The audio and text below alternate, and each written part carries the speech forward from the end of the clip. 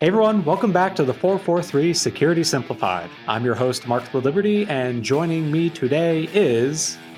Corey, an oldie but goodie, Knockreiner. I think you've used that one before. Have I? Well, we're going to Probably. be talking about an oldie but goodie attack, so I figured I would. Since old can be good, I'm bringing back the old again, Mark. Fair. On But today's old can be episode, bad too, as you will learn on this episode. we will give an example of when old is bad. Before that, we will talk about the latest in cryptocurrency heists, and then a vulnerability in a yes, that's the right word, Apache web server application framework. So popular, it likes to strut around. It has an ego with its popularity. Keep on strutting, Apache. Let us strut our way in.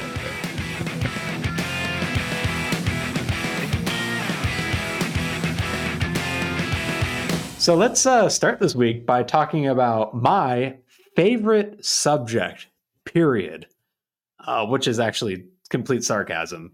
But so I guess before You we did. jump into Let's be fair, and this is not shade, but you do like the subject of this and blockchain technically, and I think it's okay and good to like it technically because there could be some value one day if it is done in a way that's trustworthy. And I actually think it's the decentralized part that is kind of the issue. But to be fair, you do kind of like the subject, right, Mark? I will say I find cryptocurrency and blockchain fascinating. I just am not investing in it right this minute. Yeah, because there's oh man, okay. I'm gonna hop up on my soapbox for a second here. As if you have not already guessed, our first story is going to be on cryptocurrency, and I am mixed. 4 years ago, 5 years ago, like I was super big into the technology itself. I even gave a talk at Black Hat on hacking smart contracts, RSA uh, too, yeah. or RSA rather, not Black Hat. But at this point though, if 95% plus of the use cases are just straight up scams and rug pulls, the technology Yeah. itself is just super disappointing. Like I, I I I feel like don't think we've it's been. the technology though. I feel like it's the people, like the whole So idea. Oh, go ahead, finish your thought. I apologize. blockchain as a technology, I guess, is okay. Cryptocurrency is a abomination and has no use. Because let's look at this, like, take a step back. So for the last 10 years or whatever, everyone in cryptocurrency has been saying, "Oh, this is going to change the future. Just think of all the amazing things we can do with smart contracts and distributed apps and."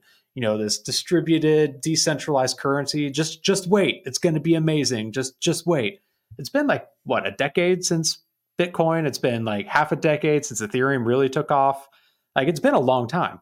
In comparison, let's look at artificial intelligence, where ChatGPT comes out a year and a half ago, and now we've got this massive swath of AI and machine learning So your just point is exploding AI is everywhere. actually showing value very quickly, whereas cryptocurrency bragged about showing value for the longest time and still doesn't seem to be living up to Exactly. its And I know hype. I'm simplifying it. Like machine learning's been around for a long time as well, too. Yeah. But like generative AI is still pretty dang fresh, and large language models are pretty fresh.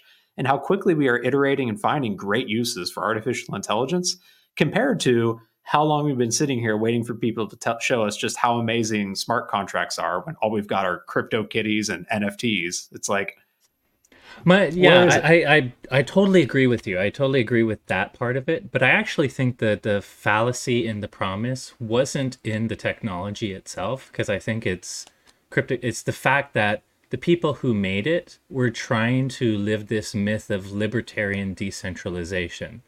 Like they're either upset that they don't trust governments because sometimes governments fail, and we have what's going on in Venezuela or even the United States with inflation. And when inflation happens, you realize the fact that money is virtual, and if the trust factor behind it screws up, everyone's life screws up. And that's why, so you could either look at the positive, they don't trust the government because they think the government screws up, or you could look at they didn't want to pay taxes and they're just people that don't want to pay taxes, or they're actual criminals who are trying to hide things. Either way, the whole idea of the decentralization is the part I think that failed. Even if you look at the positive and think you can't, I don't trust this government, so I want to do it. I don't think we should decentralize. Unfortunately, you can't trust all of humanity. Decentralization, by definition, kind of means the Wild West. And I feel like all the cryptocurrency problems, there are technology ones for sure, implementation issues, but I actually think the technology could be put to good use if an actual government entity or a trusted entity used it for a digital currency. And So if my people issue with stopped crypto, oh, go ahead. if people stopped abusing it to for get rich quick schemes and rug pulls and stuff. Exactly. Stop changing it into really a Ponzi scheme or a flush of stock that they're going to drop. So I never thought, I always was fascinated by the technology, and I would like to see a trusted entity make it a less decentralized and more centralized way so that we can benefit from the I think there is promise to digital currency that's standard for everyone. I just think it's the fact that the people who push this aren't people to be trusted either. And they're almost worse than the governments that are sometimes screwing up fiat currency. And So I don't, yeah, that's my it's not thought. all bad. There is some silver lining. Like it's really helped grow the cybersecurity industry by fueling explosive growth in ransomware as well too. Exactly. So Yeah. It's thank you. To be different, I actually think it's finally our the reason that it hasn't exploded in growth is our government and other governments are not technology forward and they drag their feet. But the fact that bad guys have used it has forced them to try to regulate it. So maybe the silver lining is in 5 years we'll have an actual centralized cryptocurrency. It will force our government to get off their butts and do a real one that we can trust one day. So if it helps speed it up, great. But either way, we're just nerds talking about it. We're actually here for cybersecurity. What happened in the cryptocurrency landscape, Mark, that's on yeah, this podcast? more money got stolen. So before we dive into exactly how that happened, though, a quick refresher on just like high level how cryptocurrency wallets work. So a cryptocurrency wallet, it's basically just a pair of a public cryptographic key and a private cryptographic key. And in order to transfer funds from one wallet to another, you sign a transaction with your private cryptographic key saying how much you want to transfer. And anyone else on the blockchain or around the world can validate that by using your public key. That's in a nutshell how it works. Now, storing those keys is important. If you've got hundreds of thousands or millions of dollars, depending on how much of a crypto bro you are in your cryptocurrency wallet, you don't want to store that, in your web browser or saved on a sticky note or whatever, or somewhere where a threat actor could get their hands on it, because whoever holds that private key owns the wallet, period. And if that key gets compromised, someone could drain it almost instantaneously from you. And so this has fueled like an entire industry around how to protect these wallets. And one of the options that people have is a hardware wallet, where it's a physical, typically USB device that you plug into your computer. There's a software library that interacts with it that then allows you to sign transactions using a key embedded in that physical device. It sounds insane, but or not insane. It sounds complex, but you can get these for a couple $100 or so for the really decent ones, down to slightly less money for some other ones. The main benefit of using a hardware wallet is that one of the, I guess, risks of it is you're putting trust in that organization that, they've got good seed security practices to make sure that the seed material that they used for the cryptographic function of these wallets doesn't get compromised. You're hoping that the software libraries that they use don't get compromised. And spoiler alert, in some cases, that can actually happen. So, in the world of cryptocurrency, one of the more popular, if not the most popular hardware wallet for the masses is one called Ledger. The Ledger wallet has a library with it that allows you to connect to distributed apps like Ethereum smart contracts called ConnectKit.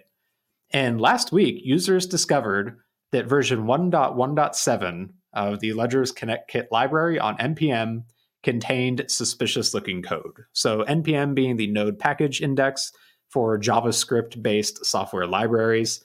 And it turns out that attackers had gained access to Ledger's official NPM account and uploaded 3 malicious versions of the ConnectKit module, version 1.1.5, 1.1.6, and 1.1.7, that included code designed to drain cryptocurrency from wallets when they connect to a device. Basically, any application that then updated their ConnectKit library to use one of those compromised versions unknowingly would have tainted their application.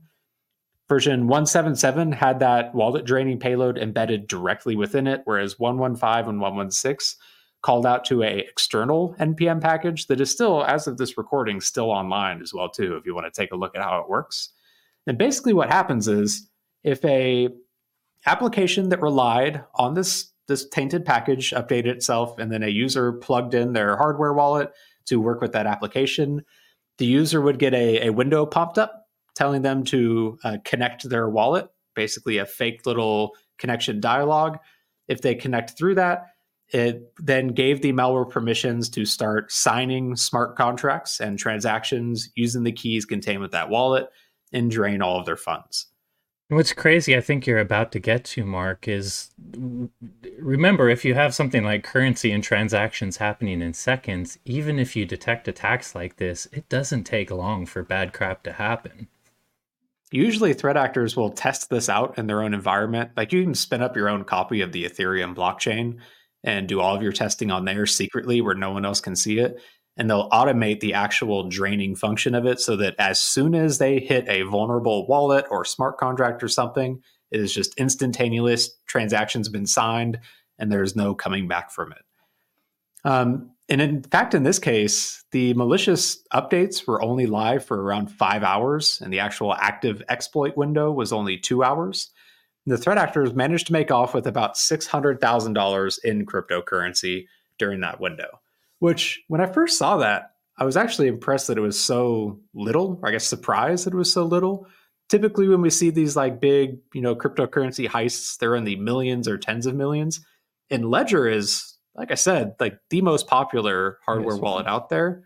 But I guess the mitigating factor is a application had to have updated to the vulnerable version of this ConnectKit library, and then users had to interact with that application during that time. So there's a few things that had to align in order for a user to connect to a tainted application in that case. And you're also saying 600,000 is low compared to other numbers we saw, but 600,000 is still a good day for the attacker and very much a bad day for all the people that lost that money. I don't know if it's one or many. I mean, there certainly could be people that lost 600,000 in one wallet, and that would be an especially bad day for that person.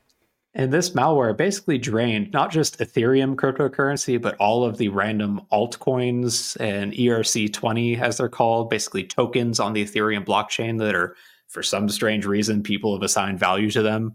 It drained all those out of the wallets as well, too. And in the case of one of those, NFTs? So there's it stole all their NFTs. Yeah.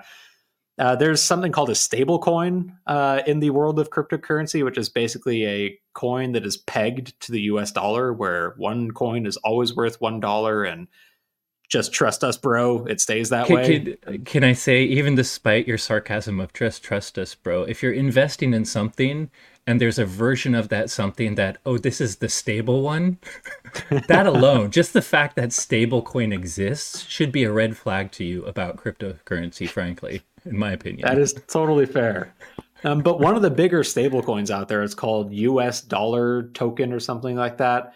It's by a company called Tether is the one that manages it.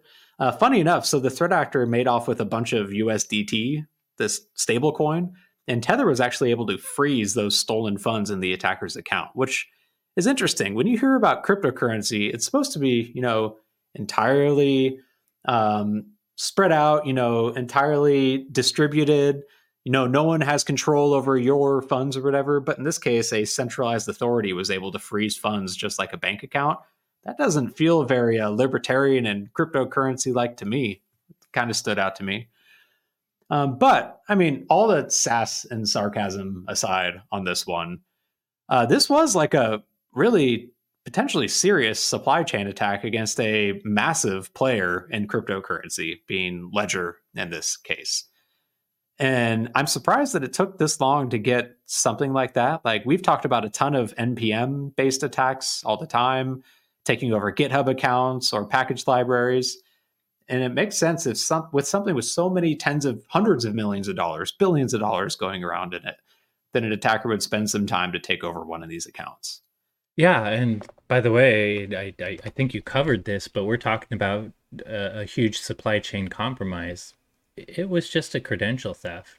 Like I don't know exactly. They don't say how the former employee. I guess it was a phishing attack they claim, but either way, there's nothing complex about this. An employee got phished, and bam, all of this crap happened. A digital library that everyone relies on got Trojanized, essentially.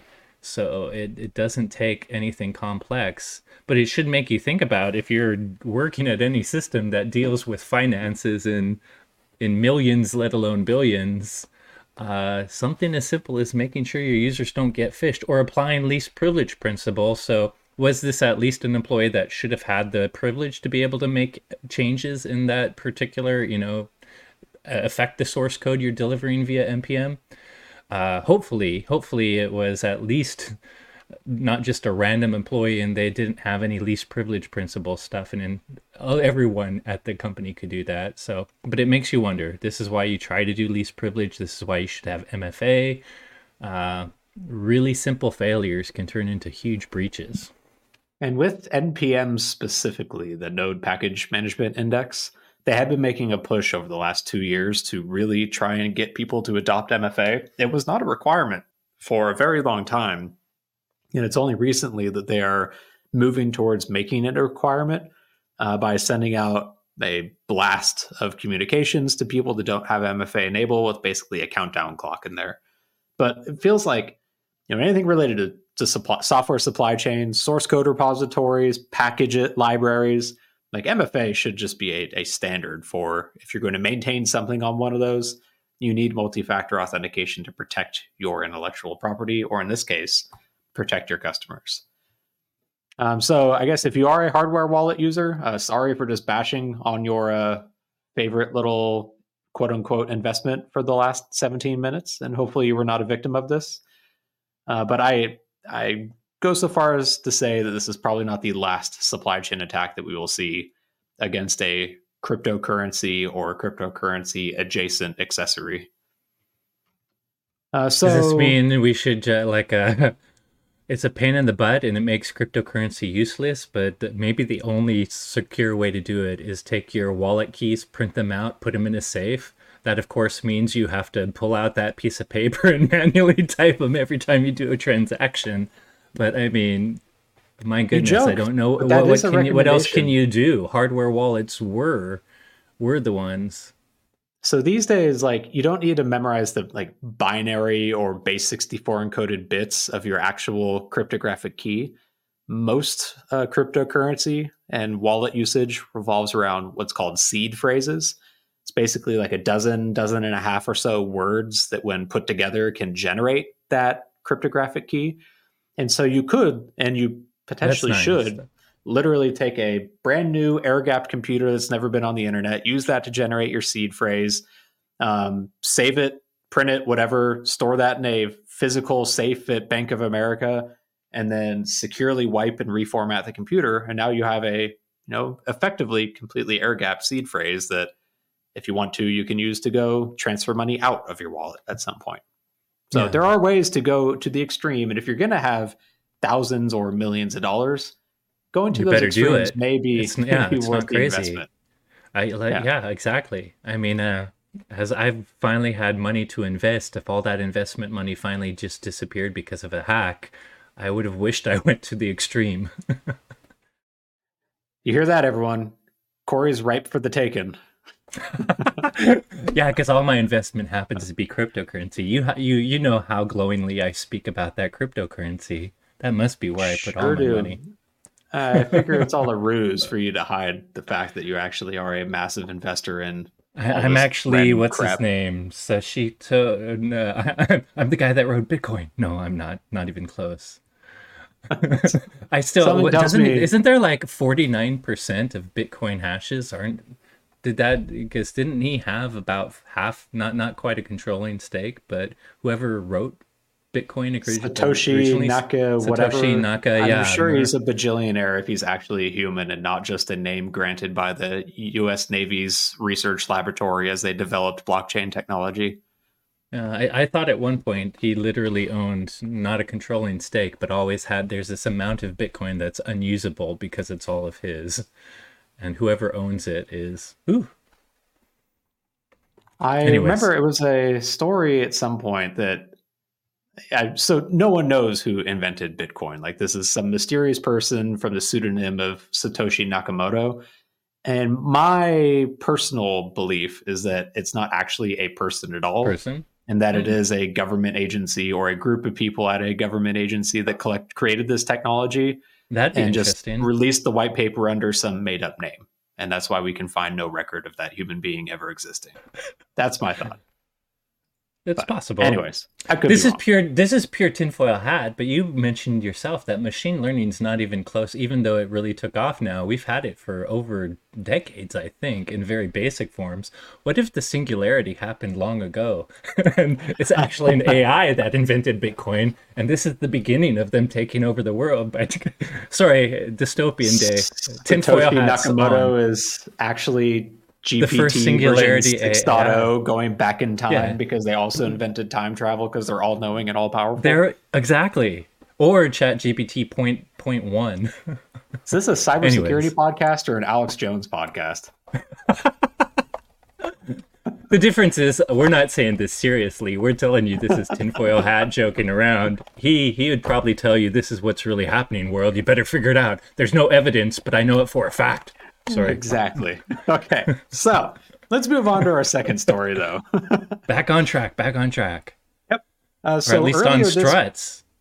earlier this month, the Apache Software Foundation disclosed a critical 9.8 remote code execution vulnerability in the Apache Struts library, which they've assigned CVE 2023 50164.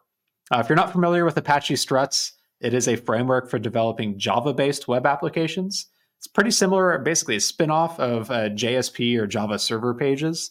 Whereas with traditional JSP pages, they mix like the page HTML, which renders the page you see, and the Java code behind the scenes that goes and interacts with a database behind the scenes.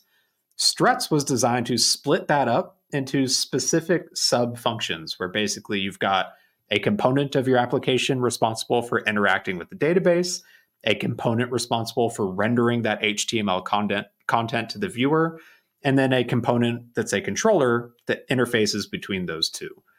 So it's a kind of modular framework for tying that all together. The vulnerability exploits a issue in the file upload functionality within Apache Struts, meaning that a URL with that functionality has to exist on a website. Just using Apache Struts doesn't make you vulnerable. You have to have some form of file upload capability exposed to a threat actor. But if a threat actor can gain access to that file upload capability, they can exploit what's basically just a simple path traversal issue and how it handles those file uploads, which then can allow them to drop whatever they want, wherever they want on the server, in which case they could drop a JSP web shell in some web accessible location and effectively gain code execution on that server. You kind of described it a little, but just to be obvious, most of you probably know what path traversal is. But if you think about a web server, Mark just said this is a very specific web server to control Java modules, but it's still a web server. They should only be exposing the web server directory, nothing else. And path traversal simply means some little flaw that lets you escape the web server's path, which is what a guest or a visitor account should be limited to, and get into any path in many cases on that server. And as you can imagine, if you drop a script, an executable script in certain paths, they might be run. And that's why path traversal can lead to remote code execution. Exactly. Or even, if you do have your file uploads locked down and they get uploaded to /var/uploads or something, and that's, a non-executable location. And then from there, you process it with some other functionality to do something with that upload.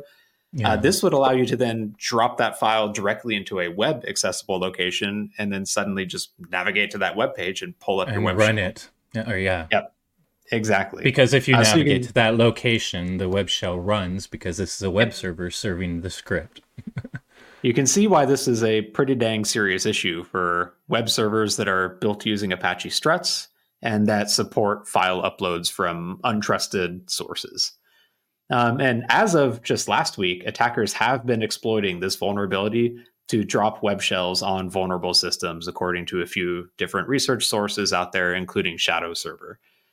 So, man, this is the second week in a row we've talked about hacking web servers through vulnerabilities in web application frameworks. Like last week, it was the Cold Fusion issues, which I guess to Adobe's credit, that vulnerability was patched back in March.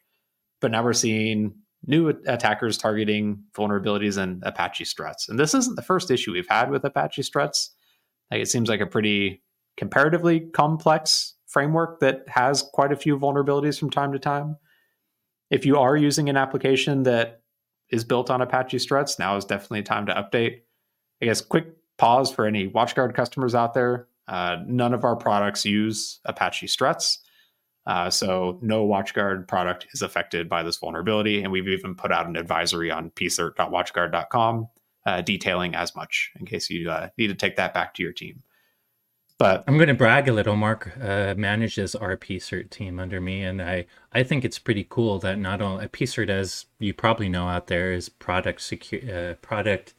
My goodness, PCERT, product security incident response team. It took a second for my brain to activate. But the point is, we're mostly talking about issues in our product. But I think one of the good things we do is post things that aren't about our product but are in open source. People out there that know we use open source often reactively ask us, "Oh, I saw this vulnerability in this open source. Are you affected?" I think it's cool that we sometimes, when there's a big issue in an open source platform, even though it has nothing to do with our product, we proactively put it on our pre-cert page because we know you, our customers, may not know everything you might be asking, "Hey, do you guys use this? Are you vulnerable?" So I think it's cool that it's not just our product stuff. It's little other open source alerts we put there too, just so you don't have to go searching. You don't have to come ask us. We'll tell you, "Hey, we know you might be worried about this particular big vulnerability, but don't worry, it's not in our product." Or, if it is in our product, we'll still put out an advisory with either mitigation guidance or upgrade guidance on how to resolve that vulnerability too. And that's kind of the point. That second part is what a PCERT team always should. If it does affect your product, you absolutely better have that alert. But not everyone does the alert about the things that don't affect their product. So, way to go, PCERT team. Pat ourselves on the back. Go WatchGuard. But yeah, man, it's not been a good month for web application software. I guess it's time to revert back to PHP. When is it ever, man? I feel like all we've seen in our internet security report under network attacks has always been web app stuff. I mean, it's changing a little occasionally, but it makes sense. I used to always say the web is the battleground. That's kind of the thing that is always exposed. So it's where attackers go where the attack surface is. Exactly. If it's something that is literally designed to be typically accessed from untrusted locations, it is a pretty big attack surface to go after. So long story short, though, if you are running anything that uses Apache Struts, yesterday was the time to update that. So moving on to the last story, though, I just saw a blog post last week posted by researchers at Group IB describing the activity of what they've called Gamble Force, a threat actor using SQL injection to attack Asia-Pacific organizations. When I first saw Gamble Force, I don't know, Corey, were you ever a Dragon Force fan? Or did you at least play Guitar Hero and were at least loosely associated in so many Dragon ways? Force? I am a Dragon Force fan. I watch YouTubers that it's like the most requested song when random YouTubers are trying to play songs for folks. I remember learning it on Guitar Hero. And now that I do Beat Saber and stuff, there's some cool custom Beat Saber maps that are insanely hard and technical. What's it, Through Fire and Flame, Through the Fire and Flames. That is the song that played in my head when I saw the headline for this article. Yeah, Gamble Force. Exactly, Gamble Force.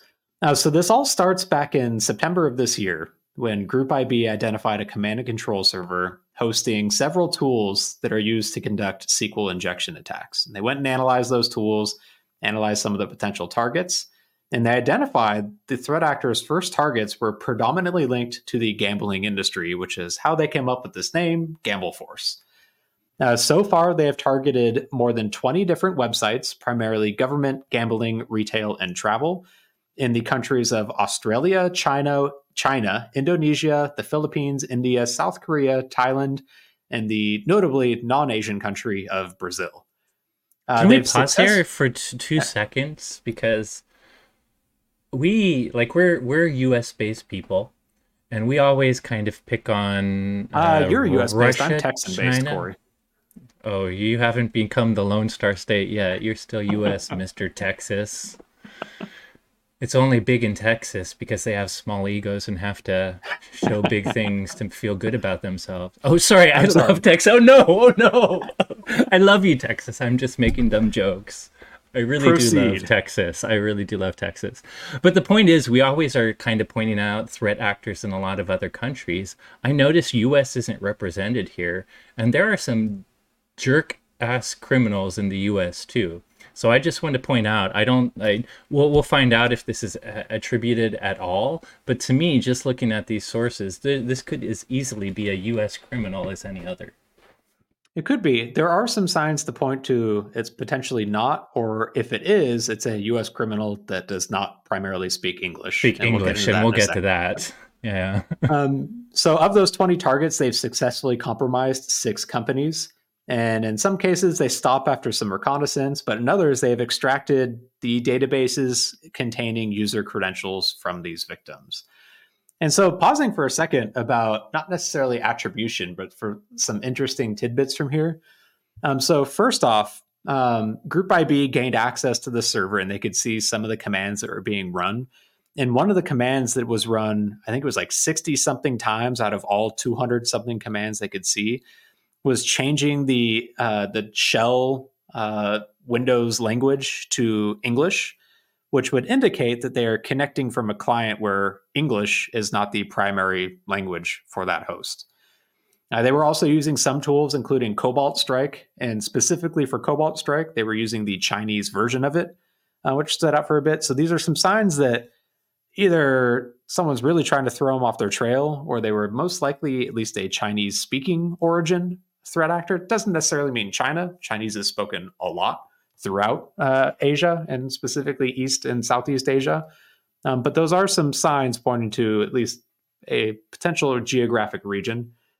And I guess another way you could look at this picture, by the way, is it really is Southeast Asia focused other than Brazil.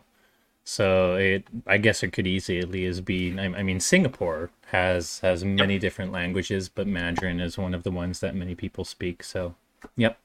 Anyways. Could be. So most of their tools, though, Group IB noted, were just off-the-shelf tools. They used a web shell called Supershell. They used Cobalt Strike, as we just stated. Off-the-shelf tools like SQL Map to actually perform some of the SQL injection and scope out and recon on the target. It's interesting seeing what's a pretty, comparatively old school style of attack, SQL injection, succeeding against so many victims, or at least a breadth of victims here. I'm not going to use names, but I remember one time you and I were in an internal meeting talking to people that do engineer, and we brought up SQL injection, and they were like, God, SQL injection, that's so 1990s, who cares? I get it's old style, but guess what? People are not designing good web applications with SQL. Who gives a crap how old it is? The truth is, people haven't learned their lesson yet. They haven't parameterized the procedures. They're still doing stupid things in SQL with web servers. So I get that it's old, but I still think that many sites are vulnerable. And you remember my old story then. Yeah, the simple SQL injection that's right in a user interface field where it's like a login parameter and you literally can do the SQL injection right in. Hopefully that stuff is gone, because hopefully you've done the bare minimum and understand what SQL injection is. But there are so many parameters that websites are grabbing from our web clients that you can modify in Burp Suite that I hate when people call SQL injection old, because until people stop making the damn mistakes, I don't give a crap how old it is. In fact, it makes you seem more stupid for still engineering the bad mistakes. Okay, if it were so old, why haven't you learned your lesson, Mr. Engineer, 20 freaking years ago? And that's a good point. It's old, but it is a solved problem. Like there are Yeah. tools at your disposal for sanitizing input. I mean, crap, ask a Code Whisperer or Chat GPT to validate your code, and it can probably point And out it all the SQL will. injection issues. Yeah, There's code verifying things that will point it out for you and won't let you, push your source to the repository until you actually fix all of these things. All you have to do is use them. All you have to do is use them. And sure, yes, the frameworks that have the secure way to do things could introduce new vulnerabilities themselves, but that feels like it's a smaller subset of issues. If you're going to write custom code, there's so many things that should be able to do this for you.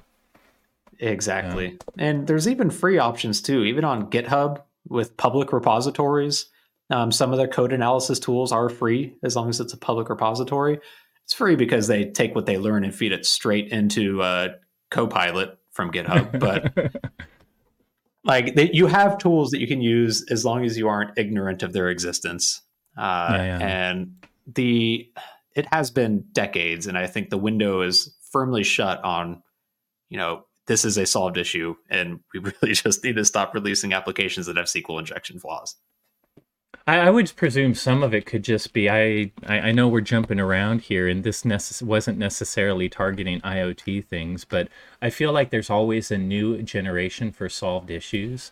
Like for everyone that was writing traditional web servers, you know what I mean, that were on computers and exposed as web servers, they learned this long ago and it's solved.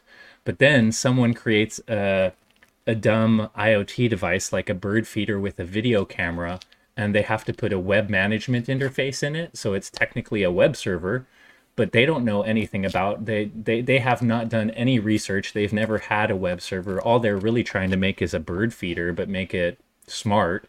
And they're just reintroducing old issues because of pure ignorance and being new to the field. So I feel like it's Yeah, because there's more and more companies that were never traditionally computing companies, but everything is becoming smart, that they just repeat circa 2000 mistakes over and over again.